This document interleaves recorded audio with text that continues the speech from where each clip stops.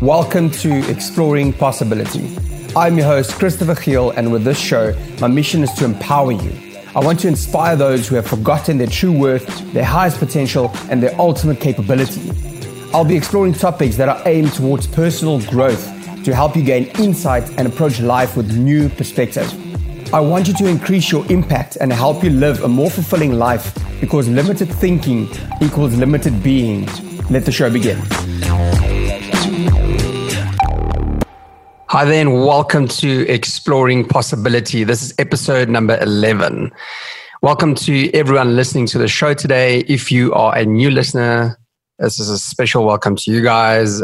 Thank you for taking out the time. And if you haven't subscribed to the show yet, now is that opportunity to go and subscribe to the show so you don't miss out on any future episodes.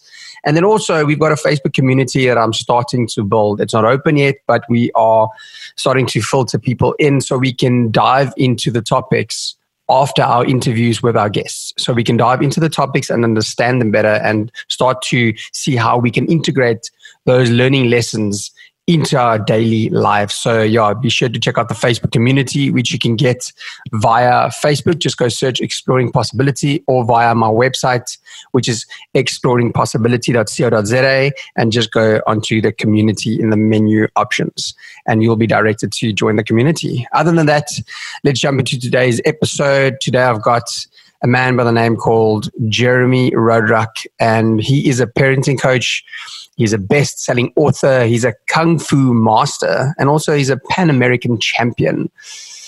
Having said that, he's also certified in hypnotherapy and NLP. You'll see we chat about NLP during the interview if you are interested in knowing what that is and how to use it in your life. And also, part of his story is being that he was abused as a child, at the age of 5 and 6. And after that, he also struggled with anger for over 20 years. And just having that background of being, the speaker, teacher, author, and just the catalyst on a mission to empower the world, especially children, I had to go and speak to Jeremy and see what he had to say, because he helps people who feel they can't speak up for themselves, and especially in the space of children. He works with families also to empower children to just speak up and own their voices in life. We touched on multiple things, including how to spot fear and how to deal with it, and how to deal with anger. From his experience, he had over 20 years of anger. So we dove into that and see how he dealt with his anger and how he was able to manage that going forward in his life. We also just touched on sport and how it contributes to personal development. And like I said, we touched on NLP and using that to our advantage. So yeah, having said that, that's basically it for the intro. So I want you to dive in, open your ears, be ready for some wisdom, and let me know what you think. Let's go. Hi there, Jeremy, and welcome to Exploring Possibility. I'm super stoked to have you on the show today. Yeah, I am super excited to be here. I love the theme, and I love the just the concept, right? We all need moral support, and we all need, the phrase we like to use with our students is a lighted candle loses nothing by lighting another candle. And sometimes our flames go out, and then we get reminded by, random interaction with someone, or we hear something meaningful and go, dude, and it just lights us back up again. And so we need that, Oh, brilliant. So as with all my other guests, I want to get to know you a little bit more, because obviously there's some content about you, but I would love to dive in a little bit deeper and just find out, who is Jeremy? So what do you do currently? And perhaps just take us a little bit back to where it started as well. So we can just get a jump into who you are. Absolutely. Well, human being, hi. And currently anyway, I don't know what came before or after, but I'm here now. Let's just run with it. Kung Fu master. I've been doing that over 24 years. I have a school, as well as I work with families and kids. I'm actually getting ready to launch a coaching program to deliver content and do things like that all digitally, so parents can upgrade their communication, their understanding with their kids, being able to read where their kids are at and adapt to that. Because as I grew up, I shifted gears from what I call a child brain into a teen brain very young, about 6 years old. And because I said so, quit working. And so a lot of the adults around me were really out of their depth, trying to motivate me, reach me, encourage me. I don't trust you. I have my back against the wall. I'm in survival mode, and everyone's being tested. Everyone's being evaluated. Everyone's failing the tests. But I'm judging myself and failing my own tests. So how can anybody else do any better, right? And so that's really for me what got me into everything. Go back to the very beginning. I was abused at 5 and 6 in 2 different continents. In Saudi Arabia by an adult, and then here in the U.S. by a couple of kids up the street. And the thing that does for small people, young people, they don't know how to disassociate. They don't know how to separate who I am from what I'm doing. And so when parents are upset with them, it's not they're upset with my behavior, they're upset with me. And they take ownership of that identity. And so at 5 and 6, I got punished, and I thought I deserved it because I went out where I wasn't supposed to. I mean, the security guard did what he did, but I was out playing where, I'm not supposed to be back out there. I crossed the fences, so obviously I deserved to be punished. And then I had to hide that. I had to not tell anybody because I didn't want to get in more trouble because I was out where I wasn't supposed to. So something bad happened, and I didn't blame the guard. I blamed myself. But at 6, I had some more things happen with some kids up the street, and that kind of shifted everything. I remember having an out-of-body experience a little bit, and everything got buried. Literally for 20 years, all I knew was I'm in survival mode. I can't trust anybody. What people say and what they mean are separate things. They say one thing, but they mean another, and I don't know why. And so that left me in a very difficult place at 6 years old. I don't know who I can trust. And I had amazing parents. I still do. They gave me unconditional love and they gave me support, but I couldn't trust them because it was their job to protect me, and I went and did stuff that they didn't know about. So I'm mad at them for not protecting me, but how could they when I did stuff when they weren't around? Be that as it may, right? The twists and turns of our unconscious mind and the justifications.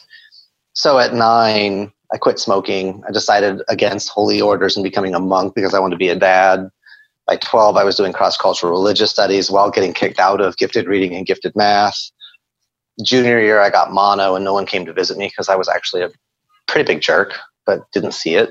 And so my brother had to shame my friends to come see me.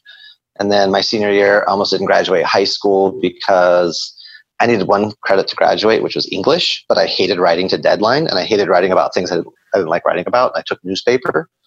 So at one point, my parents offered to buy me a car if I made honor roll. I had 5 A's and 1 F, and the F was newspaper because I hate newspaper. So I had a 3.2 average and no car. So that was kind of when I got mono and no one came to visit me, was sort of the beginning of let's start unraveling what's going on, because why, what is happening? And for me, the thing that shifted everything, I had started Kung Fu when I was 20, and very early in my training, my instructor heard me say something to myself about myself out loud that was derogatory and self-destructive. And he stopped what he was doing, and he looked up, and he looked me in the eye, and he paused. Don't talk to yourself like that. And then he paused, and then he went back to what he was doing. And the way he said it, it resonated with me in a way that I know my parents had said similar stuff, but it didn't click. And the way he said it, his timing, his Kung Fu, it hit me. And I worked in a sandpaper factory. I had dropped out of college by that point.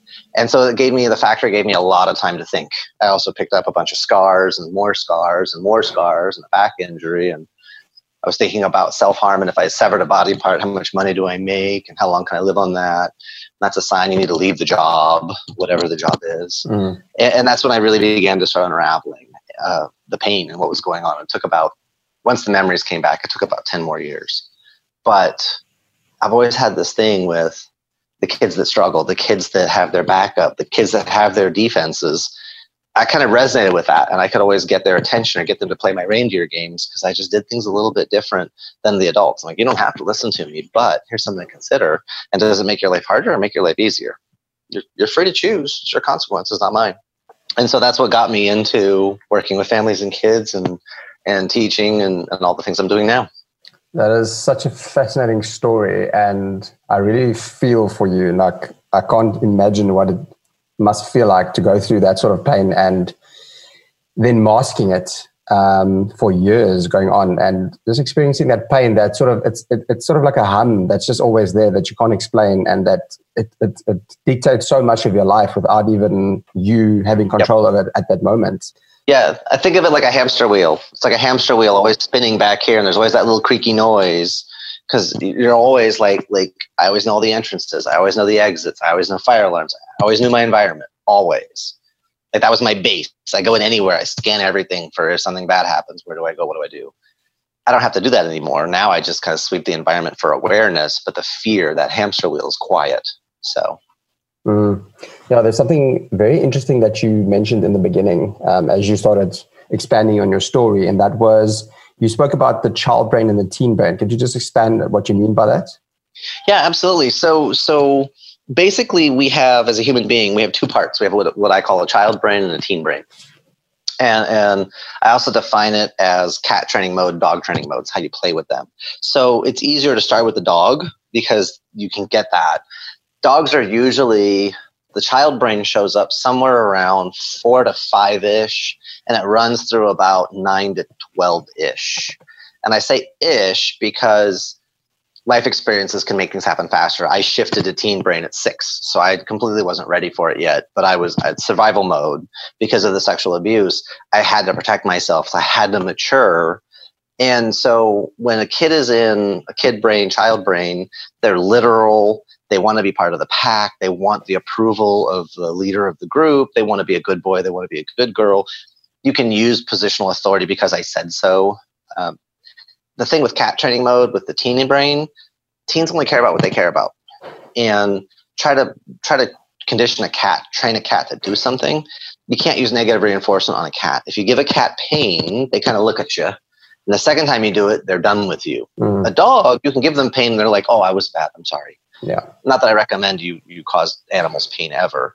But it's the idea that dogs and cats relate to it differently. You smack a dog, the dog goes, wait, what did I do? Am I bad? You smack a cat, they're like, what's your problem?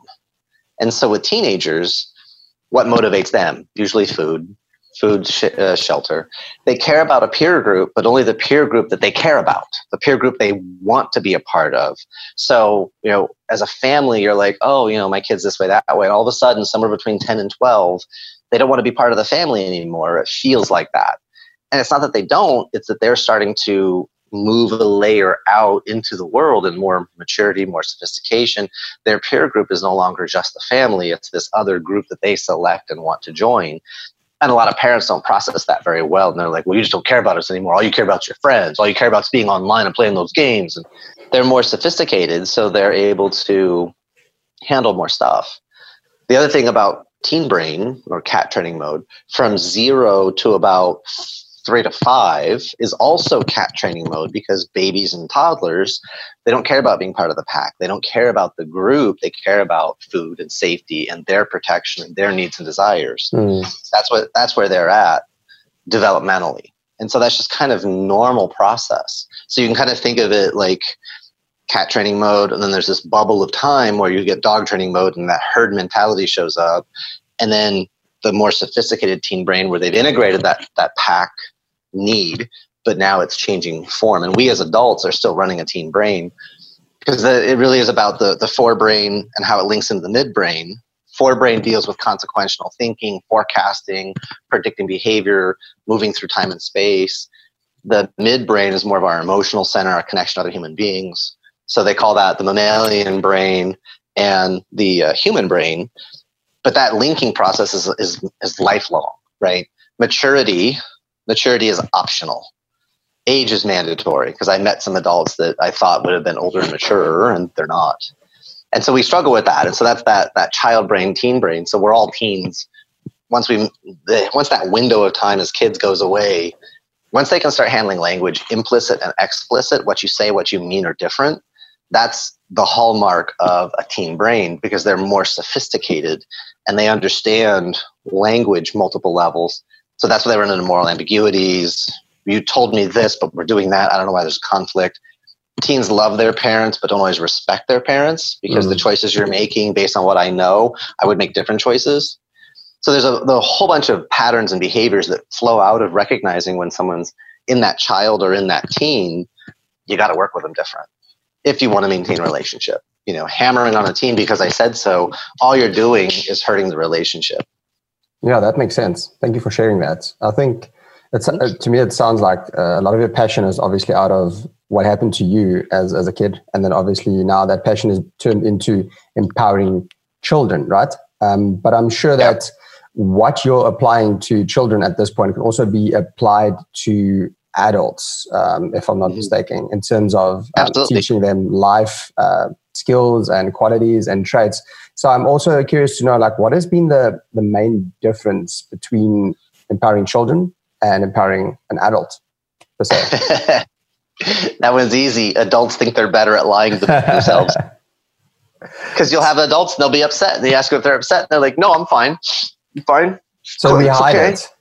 We mask it. We try to hide it. The thing is, the body can't lie. You'll see the physiology if you know what to look for.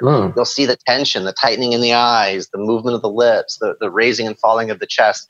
Body language. They lift their chest up or they drop down. Yeah, the body can't lie. Always, the body will tell what's going on. Breathing patterns change, heart rates change if you're sensitive. And I'm not always sensitive because I'm a guy and I got room on that side to grow. But yeah, you'll see adults think they're better at lying to themselves or justifying and rationalizing versus just being honest. You're upset. You're disappointed. You're frustrated. You feel underwhelmed. The reaction, you spent all this time and energy doing this thing, and the reaction you got from other people wasn't big, warm, and happy. It was just kind of, oh, okay. They just sort of expected it from you, and you put all this effort in, and you didn't get the appreciation, the gratitude you thought you should have. Own that. Speak up. Say, hey guys, I worked really hard on this. I'd really appreciate hearing a thank you. Thank you. Hey, that sounded nice. Thanks. Thanks for saying thanks. Do you think that's partly due to us, as we become adults, we become more conscious of who we are and we want to become, but then we also get a little bit attached to other people's opinions about us? Do you think it's partly due to that? Because I see that all the time. Oh yeah, I think it's fear of rejection. Because the deepest fears we have as a species is the fear that we're not enough and the fear we won't be loved. And it comes from when we were babies and mom and dad's oxytocin levels dropped. And yesterday we threw up on them and they said, oh, good job. And then today we threw up on them and they yelled at us. And we're like, what just happened? Because as kids, I mean, we're just inputs and outputs. And so we suddenly start randomizing behavior until we get that energy flow back. You know, hit ourselves, become a victim, but hit ourselves. And then we get attention. Start to speak, we get attention. And start to stand up, we get attention. Grab something. So depending on what we do to pull that energy back in, that becomes a very deep, unconscious behavioral trait, how we connect with other human beings. And when we're not conscious of that, then yeah, we live in a lot of fear of rejection because, well, if I'm too much of X or Y or Z, people will reject me. And my thought is always like, well, then those are people are telling you that they need to self-select out of your life because they don't want you to be who you are. They want you to be who they want you to be. Yeah. And it's your life and it's your consequences. So own that. And if they have an issue with it, they can take a big pill of shut up. Yeah.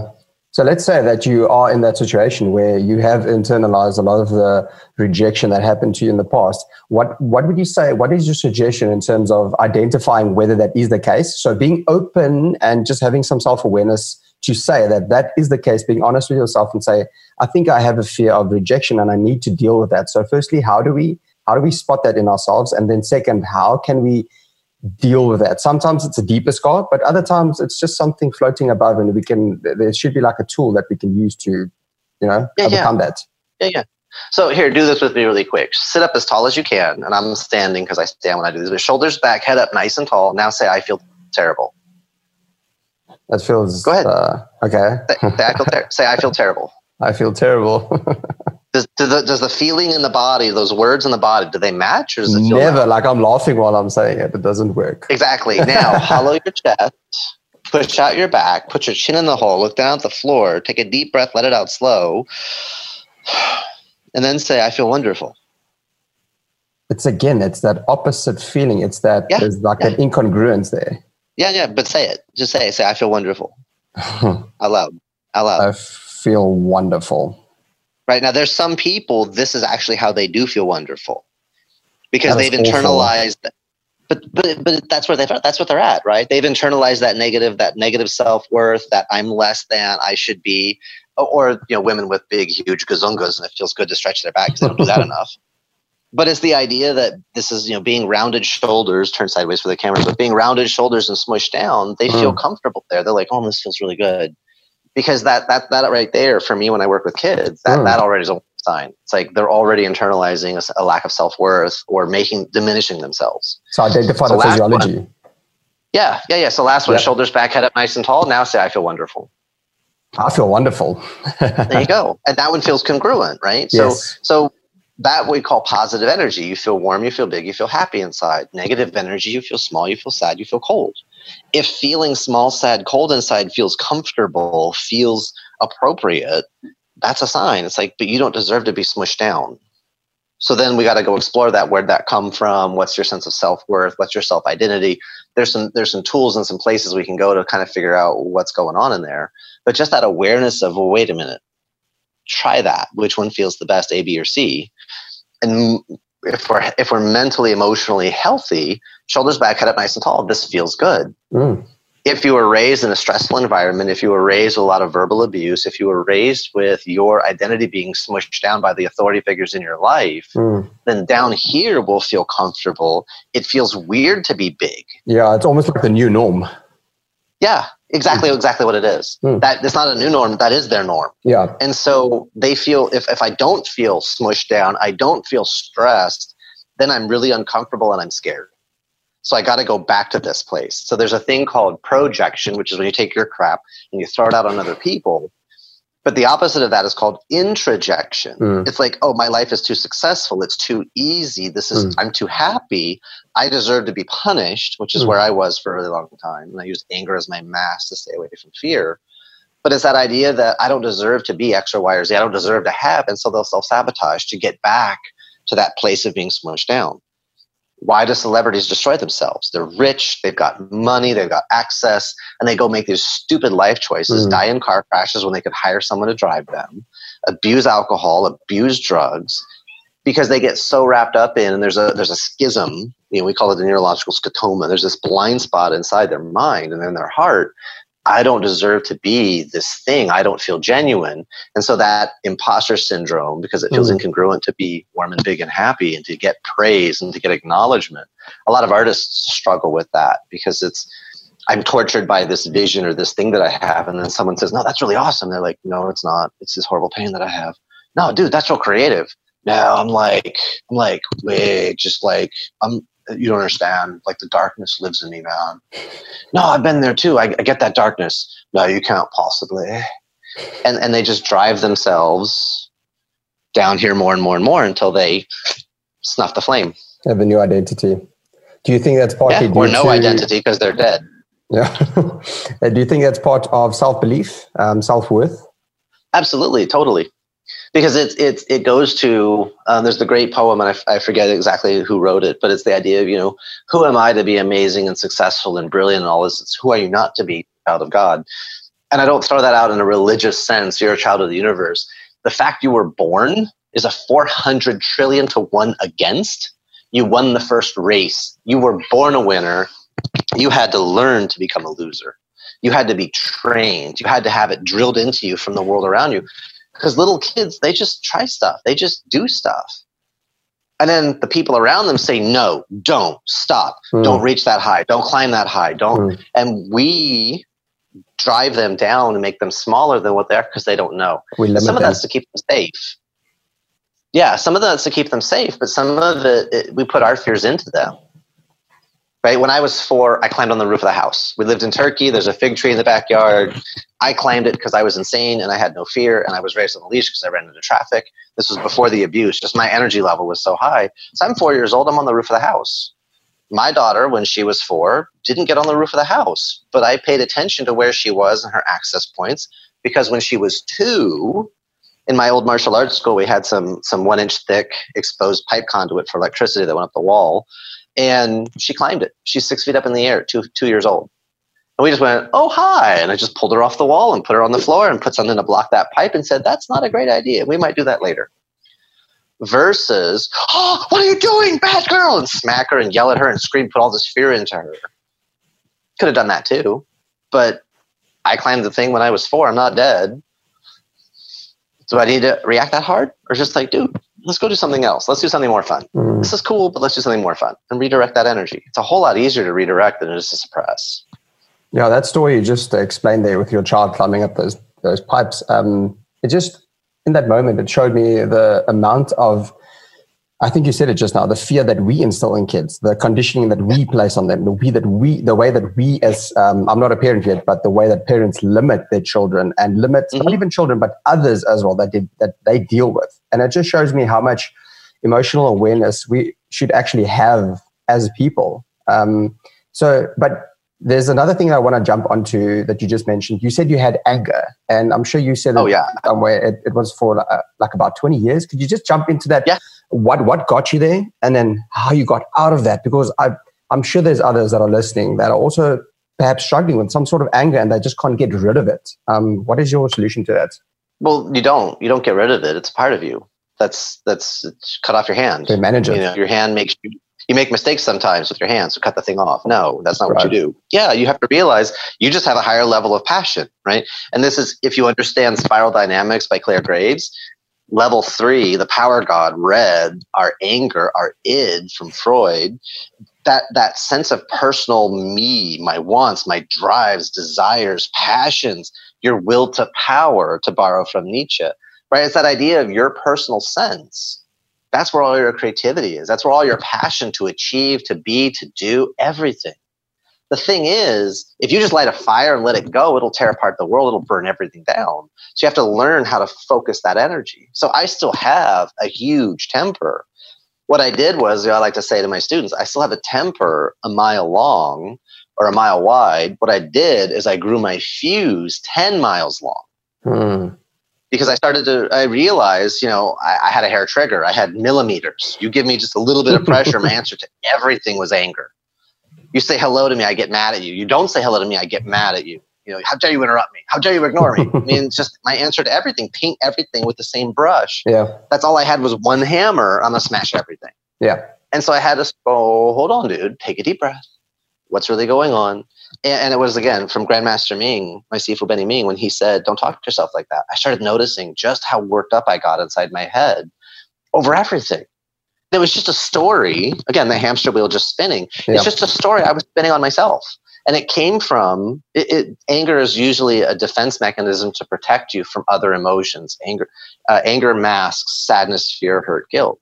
And so each of these emotions, anger masks sadness, sadness masks hurt, hurt masks fear, and fear masks guilt. But it's any one of those emotions. When you get into anger, you feel powerful and you feel like you can make things happen. And I worked in the sandpaper factory and I was really productive because I was angry. So I had all this extra strength. I was running on adrenaline all the time and I couldn't gain weight no matter what I ate because I'm fatiguing my body hormonally. My endocrine system is just off the chart crazy.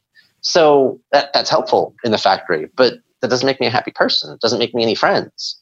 And so I had to look at that and go, oh, dude, take a breath, slow down. And so I would go for walks by myself, just out, just go for a walk and just talk to myself, go for a run, talk to myself and just be like, dude. So I started to personify that emotion as something separate from me so I could talk to it, be like, dude, what's going on? I mean, I understand you're here to protect and you're here to keep safe. And I love that. But you also realize we're losing out this and this and this because that reaction. Can we just take it back a step? Can we just breathe for a second? And so that's how I began to I would read these different strategies. And then I would talk to my unconscious, but I would talk to my unconscious as if it was a separate person. And we would negotiate and then realize, hey, how can we handle this differently? And if I had a team of people, I'm debriefing my teammates. And that's kind of how I started to de-escalate myself and started to take a step back and not be so quick to jump to conclusions, right? When I was younger, the only exercise I got was jumping to conclusions. Because you said this one thing, I would extrapolate this whole entire world of meaning. That didn't mean any of that crap. That's all my story. That's all my fear. That's all my, again, projection. I made all that up. Take a deep breath. Just ask. Wait. You said this? What did you mean by that? Did you mean it this way or did you mean it that way? If you can get curious, curiosity a lot of times will interrupt that anger. And don't make the anger wrong, because if you resist it and push it away, you're just going to make it more powerful. You're angry, you say, man, I'm pissed. I'm just so frustrated. I'm so angry. Okay, cool. Own that for a second, then take a deep breath. Just because you feel it doesn't mean you have to express it, doesn't mean you have to live there. That's that whole breathe for 10 seconds, count to 10, count to 100, count to 47 million backwards while hopping on one foot. I mean, whatever it takes to just kind of burn that energy out a little bit. Right. Yeah. Thanks for sharing those practical tips. I think it's very helpful to be able to know that we've got tools within us to just help us in that moment, especially if it's something that's disempowering or it's something that's going to hurt someone else. Then it's great to start using those tips. You said that absolutely your master in Kung Fu helped you a lot, and that really brings me back to the idea of sports. And just I feel that sports has got so much to do with our personal development, and it helps so much. I'd like to get like your perspective on that. Like, would you suggest people get into sports, something like martial arts, and how it can improve your life? You know, it can elevate you so much. I just like your perspective on that. Yeah, absolutely. We are physical beings, right? Our body is part of the journey. In our ancestors, our Kung Fu ancestors, the Shaolin Temple, there's this guy shows up, and his name is Bodhidharma. And he meets these monks, and these monks are like very spiritually accomplished. They're great human beings. But when they're like, doing their exercises and trying to meditate and trying to do the different things, they fall asleep, because the Buddhism that they practiced at the time was like, oh, the mind is the only thing that matters. The body's a sin, and he's like, guys, if you had a boat, and on that boat you had this really important jewel, and you went from this shore over to that shore, and then halfway the boat sinks because the boat's got holes in it and no one took care of it. You guys see a problem here?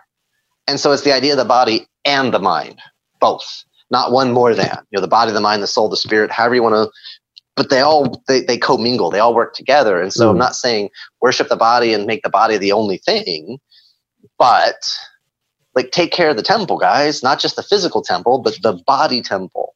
If you're not getting enough sleep, if you're not eating enough food, if you're not exercising, your body is built, use it or lose it. If you don't take care of it, it's going to wear out. If you abuse it, it's going to wear out. Your body will run 95% capacity, even as it's getting close to critical point of failure. You won't even know it. And all of a sudden, something will happen and you'll cascade into catastrophic injury. Like, it happened so suddenly. No, it happened over the last 15 years that you were doing this and this and this, and you finally hit the point of critical failure in one system that then cascaded through several others. Kind of like other areas of life. You can mask it for only so long, and then, companies, they mask it for so long, and all of a sudden, one thing comes out and the whole company just unravels. So get your body up, get it moving. And with kids, especially, we want to get them up and get them active to help create a love of activity. A lot of times what happens is we get kids into structured stuff way too young. And then it's like, drive. You got to get to college. You got to get money. You got to get this. You got to get this. And they're trying to force all this stuff. And then they get to a point, I don't want to do this anymore. It's not fun. We have 7-year-olds getting groin injuries because they have no flexibility in their lower body playing baseball.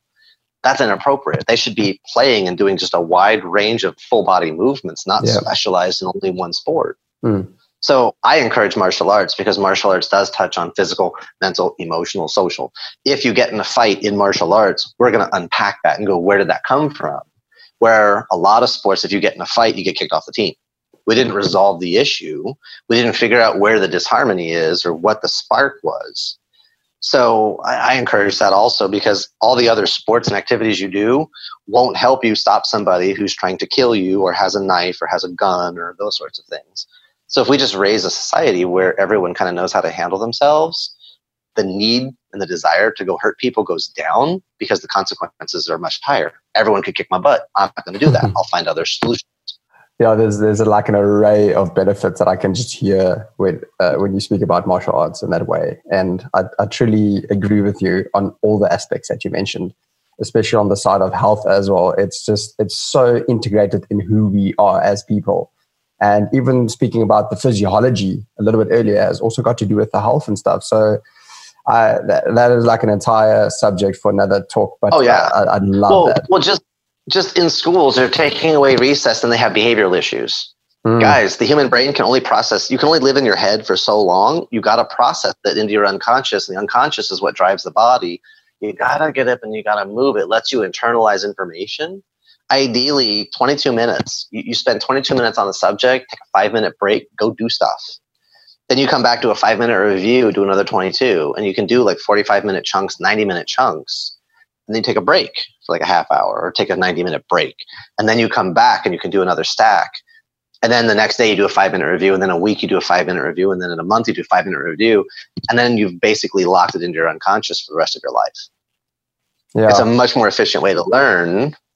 But then it means like we have to manage kids differently.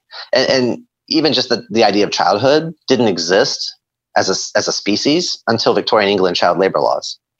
Because prior to that, what did kids do? They helped run the farm, or they helped work in a factory, or they were little people expected to do things and shut up and don't talk until you're spoken to. And so the whole concept of childhood didn't exist, only about 150 years old. There's so much actually that we still need to learn about that. Absolutely. And also the education of children. But once again, like, I'd love to jump into another episode. There's something, you speak out of a lot of, like, you come from a lot of knowledge. I can just feel that you have a lot of knowledge in that mind of yours. And I saw something on your profile. I saw that you actually studied with Tony Robbins, and you did, I don't know if you did a course or if you did something with him personally, but I'd love to jump in how the experience was with Tony, and also what was the core outcome of his studies, because that's more or less where my personal development journey started. And it was some of the most amazing content that I've ever experienced. I'm not absorbing his content as much these days, but that was definitely the springboard for me. And, it was like a broad understanding also of life in general and business. And I just want to get your view on that, since you studied with Tony. And what was the core outcome of that? I'm so fascinated by people that study with him. Like, it always fascinates me. Yep. So I did, basically, it was all like different forms of group training and interact with some of his like key people. But he's got a ton of key people. He's been doing this for so long. But basically, the way I think about what Tony does is a Tupperware party, right? You go to a thing that's called Unleash the Power Within. It's like his signature workshop. That's the doorway. And there's going to be a sales pitch in there, usually on Saturday, because there's going to do some cool stuff. But in that 4.5 day or 3.5 day workshop, you're going to walk on fire. You're going to shift your values and beliefs about yourself and what you think you're capable of. You're going to go through and you're going to release, basically, it's called the Dickens process, which is on Saturday, and it helps to, if you could go through your own Christmas Carol, if you could go through that and go, really connect into the pain of your life as it is 10, 20, 30, 40 years from now, what's that going to happen? Stack all of that in, but then pull the covers off and replace it with something brighter, shinier, something actually meaningful to you. He takes you through that process. It's a very long, it's a very powerful shifting of an experience. Friday or Thursday, half day. We start at 1 p.m. We finish at 2 a.m. That's a half day. And then Saturday or Friday is like an all day, which is like 7 a.m. to like 2 a.m., maybe 3 a.m. depending. And then he's on stage like for almost all of this. And then Saturday is again early to late. And then Sunday is the day to like work on your health and vitality. That's a half day. It finishes about 3 in the afternoon. But the idea there, the way I think of it or relate to it, is whatever you're doing in your life right now, it's because it meets your needs on some level. Even if you don't like it, even if it's negative, it's meeting your needs.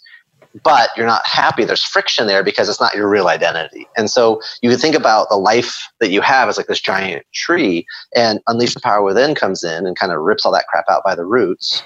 And now it's floating free and you have this other experience. The danger is when you go back home, you're going back into the same environment, the same people, the same references. And even if you made a real shift, people are like, oh, but that's not really you. Oh, but that's not who you are. And they hit back on your old identity. So you're in this new place, but you have people well-meaning, but they're like crabs in a bucket. They're going to pull you back down to their level because that's what they know. They're comfortable with you at a certain place. And if you start to elevate too far, it scares them because they feel like they're going to lose you or you're going to abandon them. So they hold you down, not out of maliciousness, just out of connection, saying, hey, we're family, we're this, we're that. And it's like, but your family's not always your peer group. They're not always the healthiest people to be around. And that's a challenge. So then there's a series of workshops. Masters University is like the next layer. And you go through life wealth mastery, which is about how to master your physical body, how to start getting control of your finances. And then you're going to go through a thing called Day with Destiny. And Day with Destiny is by far probably the best thing you can possibly do in your life. And he has it as a book. That's what I was looking for on the wall. But I have the book behind me. It's Unleash the Power Within. I'm sorry, it's Awaken the Giant Within. Give me 1 second. That is an amazing book. Oh, yeah. It's 512 pages. I remember buying it to my dad as well. Yeah, it's a massive book. Well, there's a friend of mine who is a coach, and he will not work with people unless they've read it. Wow. And he'll start asking them. He'll ask them specific spots in the book. I don't see it in my bookcase. I may have taken it down to look. But I actually have it in the bookcase behind me. Yeah. But that was like he presents it as the workshop he made for himself. Wow. And to go through that in person, go back to, you have that tree, you rip the roots out. Now we're just going to get rid of the tree completely. Because you go through and you lay out, what are the values? What's the life you really want to live? And what are the values that are going to get you there? And then let's just install them on purpose, right? You're being brainwashed by society to buy stuff you don't want, to impress people you don't care about. Why not just take 6 days to really brainwash yourself how you want to be? And so he's not telling you what to do. He's giving you the structure. He's giving you the skeleton. And then by you doing the exercises, you're on a team of like 20 people. You find a partner you work with for the time.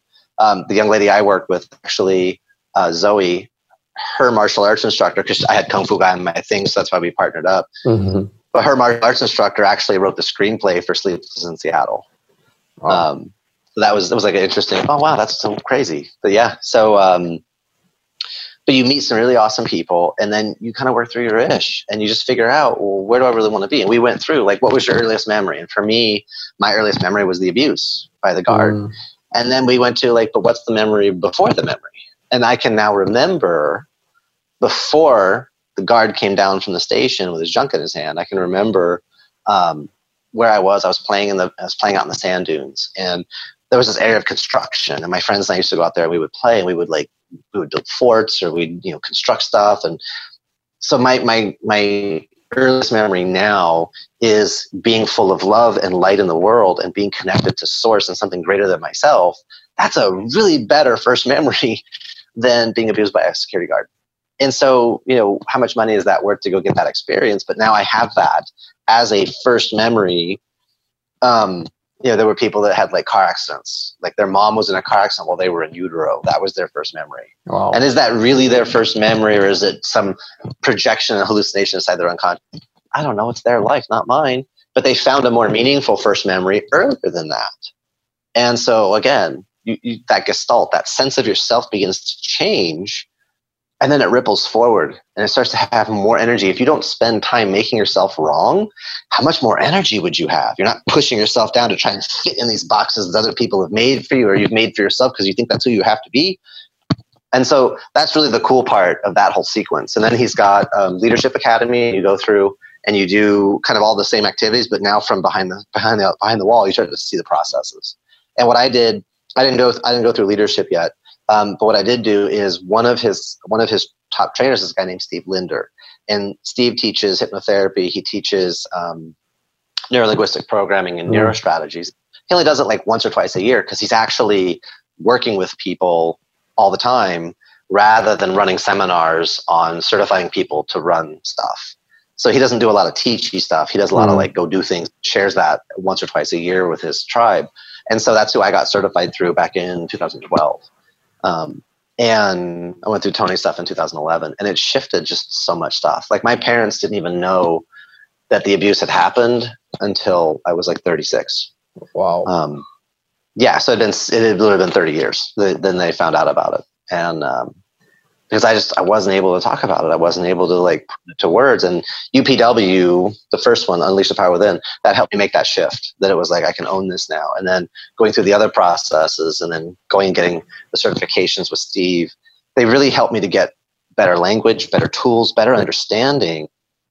And now I can unpack all that crap, and then I release all that stuff. And so now the thing Steve talks about with any kind of learning or transformation, you're not done until you can do 3 things.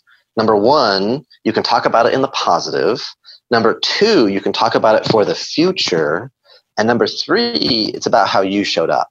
So if somebody is still talking about something in the negative, in the past, and about other people, that means there's still energy there to be released. And so I'm at the point now, I had a conversation actually with somebody this past weekend. I wouldn't trade my abuse for anything, because my daughter would not exist. My 5-year-old daughter, this amazing young lady who showed up 14 weeks early, spent 13 weeks in the hospital, came home on oxygen, she wouldn't exist because of who I would have been if I'd never gotten the abuse. My whole life would be in a different place. And I've always felt like I'm 10 years behind. Well, my wife is 16 years younger than me, so that works out. That I'm a little less mature and she's a little more mature. We meet in the middle, and it works. But for the longest time, I mean, I decided at 9 I wanted to be a dad. It didn't happen until I was 39. Wow. Part of my life's mission, the story I choose, is my life is about learning patience, but not sit on your butt, wait for things to happen, patience, but make the decision, move forward, and allow things to catch up with you, but not be so stressed about the result. Because I had another hamster wheel for where is she? Where's my soulmate? When am I going to find her? Every room I walk into, I'm hungry and I'm hurting. Well, that's really, really repellent to every female in the place, right? Because they're all going, ooh, geez, because they can feel that. Yeah, feel the energy. Because I'm unstable, right? And I didn't know that. And that's actually how I knew when I met Autumn.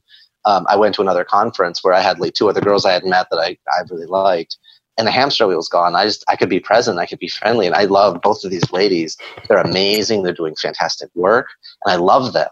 And I have no desire for them. I can just love them as a friend. And I had never had that experience until I had met Autumn.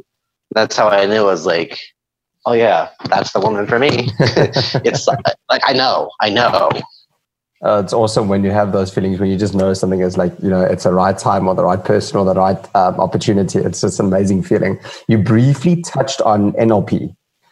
Yes. For the audience, because we don't have a lot of time left, but what is NLP and how can we use it to our advantage? I know you can't give like the broad overview of all of it, but just the gist of it, what it's about, and perhaps one tool that's available for us that don't practice NLP. So NLP means neuro-linguistic programming, and it's the idea. It came out of the 1970s from the work of Richard Bandler and John Grinder and their team of people. And they were modeling excellence. They were looking at people who were excellent at a thing, and they were saying, well, what beliefs do those people have, and are there similarities? Because somebody who's very, very, very good at a skill will talk to them a certain way. They'll stand a certain way, breathe a certain way, and if we model that, if we copy what they're doing, does it enhance our performance? And the answer is yes. If you have children, take 2 minutes before a test, stand up like a superhero and imagine they're a superhero and they're so smart and so wise and they just stand and breathe as if they're superheroes for 2 minutes. Now go take a test. They kick it out of the park. Like literally like 20, 30, 40, 50% better That's performance. Because you're activating the part of your brain where your confidence is. So now you're feeling confident, go do the thing. So if you have a presentation for work, you have a sales call, stand up and breathe as if you're a superhero. Imagine if you were Grant Cardone, if you were, he's one of the guys, if you were Dan Locke, if you were Tom Hopkins, think about your favorite salesperson, somebody you respect and you really appreciate their skill. Stand as if you were them, breathe as if you were them, think as if you were them, and then make the call and watch what happens. Right? If you just decided when you come home, you decided that you were excited to walk in the door and see your family versus, crap, I got to deal with these guys. I'm exhausted. I just put in 14 hours in the factory. If you just decide a different story, man, I can't wait to see these people. My whole life I've been waiting to be a part of them and I get to be the dad, and stand that way for a minute, breathe that way for a minute, and then open the door. You show up more powerfully. You show up differently. And so that's the idea of neurolinguistic programming is the language we use, the linguistics, the way we talk reveals how we store things in our brain, how we hold them neurologically. So if someone says, oh, I see what you mean, or I'm feeling what you're saying, or yeah, that sounds great, or I really understand that. They're telling you, are they more auditory, more visual, more kinesthetic, or more conceptual? They're telling you how they process. And so if you put you're working with somebody and they're visual, and you keep telling them about, doesn't this sound great, but they're visual, doesn't this feel nice, but they're visual, there's something about that conversation they're not going to understand or not going to resonate with. If you look see how good this is, see what a great deal this is, that resonates. So a lot of people in sales have used NLP. Really the idea though is how to understand and enter somebody else's model of the world. So my daughter is visual kinesthetic. She needs to see stuff. She needs to do stuff. So I can talk. Or, hey, babe, let's do this together. It's going to be faster to get her on board and teach her a skill. So it's how can I enter their model? How can I understand them? Then I can be where they are, and we can build relationship faster, easier, quicker. And it can be abused like any tool. Yes, obviously. But it can also, it can enhance. And that's really why the way I use it is how do I enhance the experiences of the people around me? And the thing I learned from Steve when I went through my certification, you always leave choice. Because something has to be what we call ecological, attainable and sustainable. It has to fit into their world. So if they could do this thing, but this huge cost, have to jettison all their friends, jettison all their family, it's not going to be sustainable. It's not going to match their true identity. So we have to give them the opportunity to make their own choices, because ultimately it's their consequences and it's their life. So we don't do process to people or on people. We do it with them. That is such a strong tool, like the way you just explained it to me. And it's so empowering to know that it's something that you don't just use for yourself, but you can use it to understand, especially other people's models. Because I've seen in my own life, like if I start to understand how another person thinks and where they're coming from, I'm in such a better position to position myself in a way that I can be more of value to them. I can serve them better. And the example you just explained that you tried to illustrate to me, there's a guy called Todd Herman who also speaks about the alternate ego. And he also says that you need to embody the people that you like to be like, or you sort of like embody their skill in such a way that you start to speak like them, you start to stand like them, you start to operate like them. And I think that is such a powerful tool. I'm so fascinated by NLP. I definitely think it's something that I'm also going to try and study in the near future, obviously to add to my own skill set and then just to change the world. Yeah, I definitely would recommend Steve. He runs a group called The Strategic Brain. The other thing, what you just mentioned with what Todd Herman talks about, in Jungian psychology, that's the hero archetype, right? And whenever we project outward onto the hero, whenever we project outward, we will never become that thing, right? So if I have a hero that I'm projecting all this, they're so great, they're so amazing, they're so wonderful, they're so, the implicit is, and I'm not. And we have to, with all of the different archetypes, if we want to be a fully integrated human being, we have to bring them in and we have to internalize them. So what is it about that person that you appreciate or you enjoy? And then you can model that behavior until it becomes a part of you. In Buddhism, they say wear the mask of the Buddha long enough, eventually you can't take it off. So if you just pretend to be compassionate and nice and gentle with everybody all the time, eventually that pretend becomes your reality. We say, more people will say fake it till you make it, but it's really the idea of be that embodiment until it becomes, it's no longer a projection. It just is. Yeah. There's another lady that I listened to before that also used that label, fake it till you make it, but she just changes it slightly up. She just says that fake it till you become it, because like you just said, you are going to become that which you pretend to be. And it's whatever you focus on is what you become, right? Yeah. My wife and I were just talking, we just had a 400-mile road trip back home. We were talking about how we get to program a human being by our reaction. I mean, we tell our daughter what's safe to tell us by how we act and react. She tells us something, we don't want to hear it. We start yelling and screaming, we explode. Well, she's not going to tell us that ever again. But if we make it safe for, hey, really disappointed to hear that, but I'm glad that you told me and I love you and I respect the fact that you told me that. I think we need to have a little bit of a conversation about what's going on. Not right this moment, because I want to make sure we're all in a good place. But just being able to receive that and not let my anger become her anger. Because if my reaction is go to that anger mode, which I can, and, full disclosure, I'm still a human being. I still get pissed off at times. I yell, all the rest. But by us being a little more conscious in our reactions, then we help her. We're programming her how she can process. We're giving her a model that she can follow, because she's looking at us going, you guys are amazing. I want to be just like you right now. We'll see what happens between 9 and 12 when that peer influence starts to show up and puberty and all that great stuff. But, my mom gave me that great curse, may you have a kid just like you. And I was still in a lot of pain. I threw it right back at her and I said, fine, I'll know how to handle it. Because someone just like me, great, I'll be awesome. And she's pretty close to just like me. That's what I want to hear.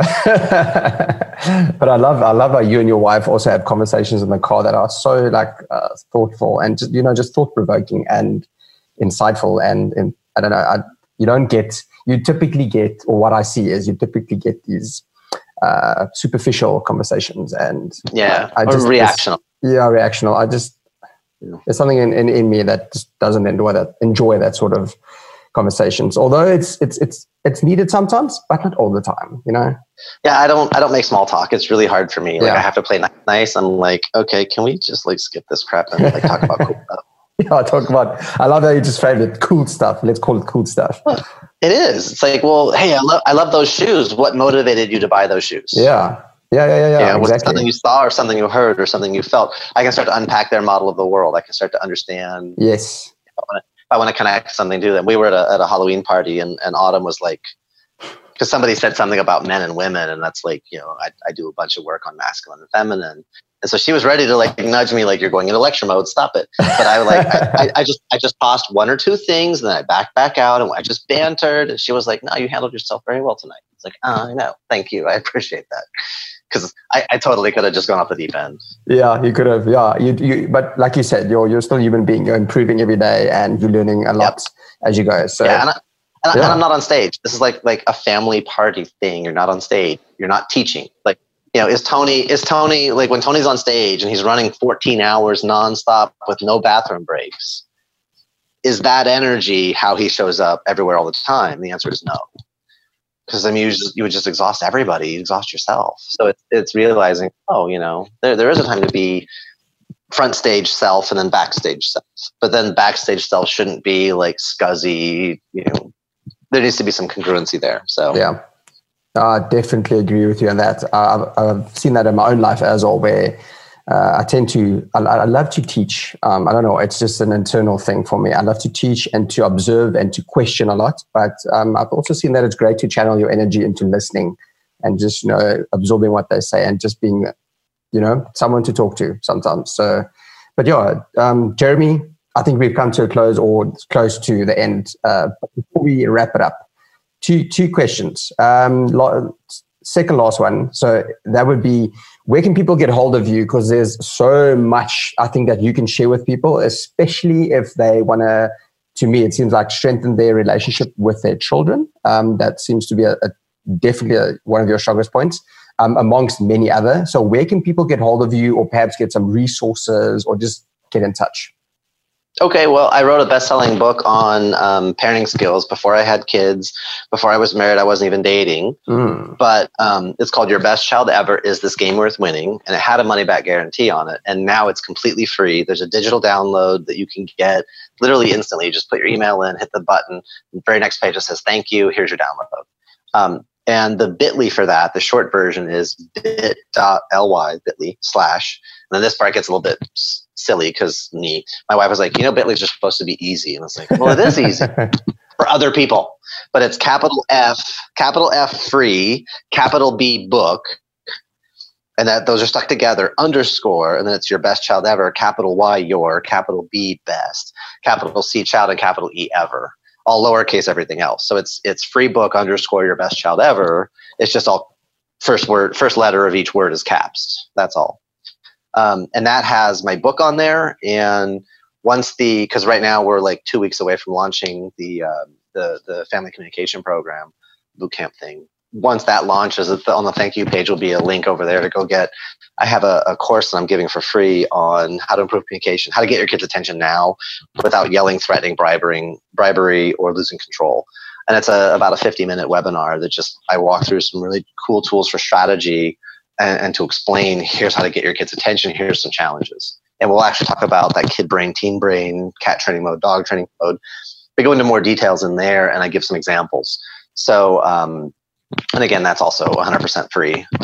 So that's the best place. Just go to bit.ly.freebook.com, or I'm sorry, bit.ly/freebook _ Your Best Child Ever. That's the best place. And then also Facebook / Jeremy Rodruck. That's where I'm the most active on social. I'm kind of everywhere, but that's where I'm the most active. Excellent. Yeah. So for those that are listening, I'm going to be putting those links in the show notes of this episode. So if you didn't get that, you can just go into the show notes. It's going to be there. You can just click and go get some of that content. Go get some insight, some wisdom. It's all there for free. I mean, grab the opportunity while it's there. And then Jeremy, closing question. What's your advice to someone out there who has given up their belief in themselves? Kick them in the knee. No, wait. That doesn't work. Kick themselves in the knee. Yeah. Like my first answer is always, I'm a Magic 8 Ball. So I was like, kick him in the knee. Oh, wait. Sorry. Hold on. Yeah. Wrong answer. So the first thing is the fact that you are alive, you won the first race. So you are born a winner, and you have somehow learned to become a loser. That's a false story. So what I will tell you is easiest way to get out of the hole, look for somebody else and give them some positive energy. It could be a waiter, it could be a waitress, it could be someone just, hey, nice shoes. Hey, thanks for holding the door. High five, you're awesome. Just reflect the awesomeness you see in other people, because when you start to put positive energy out into the world, you start to notice their reactions to you. When you give random strangers a high five because they're awesome, it lights them up. And they're confused at first. They're like, what? But then they light up and like, hey, thanks. And so when you give positive, it creates a flow back into you. You get to experience what you give away. What you keep inside of you dies with you. So give away the good stuff. Tell people when they're awesome. There's 3 ways to spread the light. Number 1 is be on fire in your own life. And if your flame's blown out, I'm sorry that happened. Let's talk. Number 2, light other people. And number 3, reflect the awesomeness you see around you. When people are thoughtful, when people are kind, when people are helpful, tell them, hey, that was awesome. You're awesome. High five. And watch what happens in your life and the life around you. God don't make junk. The fact you're here for a purpose. So get off your butt, stop feeling sorry for yourself, and let's go figure it out. Wow. Thank you for that quite emotional message, but also very practical and very true. I really loved all the content that you gave us, all the insight.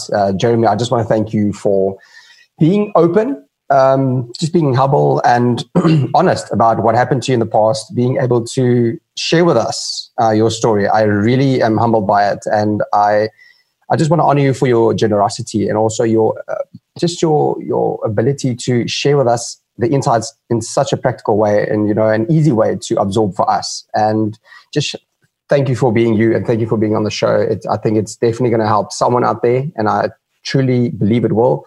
Go out and light up the world like you are currently doing right now.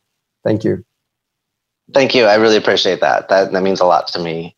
Acknowledgement and being seen is just powerful. So, Christopher, thank you for having me today, and I'm glad things worked out. Thanks, Jeremy. Cheers. There we go. And that's it for this episode. I hope that you enjoyed it as much as I did, and that you learned something new and found something of value that you can use going forward. I just want to set out a reminder that whatever you learn in these episodes, I do really encourage you to go forward and apply these principles or tips and strategies in your own life, and let us know how it goes. Let me know, get in touch after the show, and let me know how you are finding these tips and these insights and wisdom. Are you using them? Are you applying them? And if you are, how they are benefiting you in your life and also benefiting those around you. And I'd love to get in touch with you guys. So if you can send me a message, get in touch via email. You can go into Instagram, find us there, or even Facebook. We're all over. Just get in touch. Let us know how it went. You can even take a screenshot of your favorite part and then send it to us. I'd love to get to know you and just get in touch and start building that community from the inside out. Having said that, I'll see you in the next episode of Exploring Possibility. And remember, don't be afraid to go and explore and find the possibility.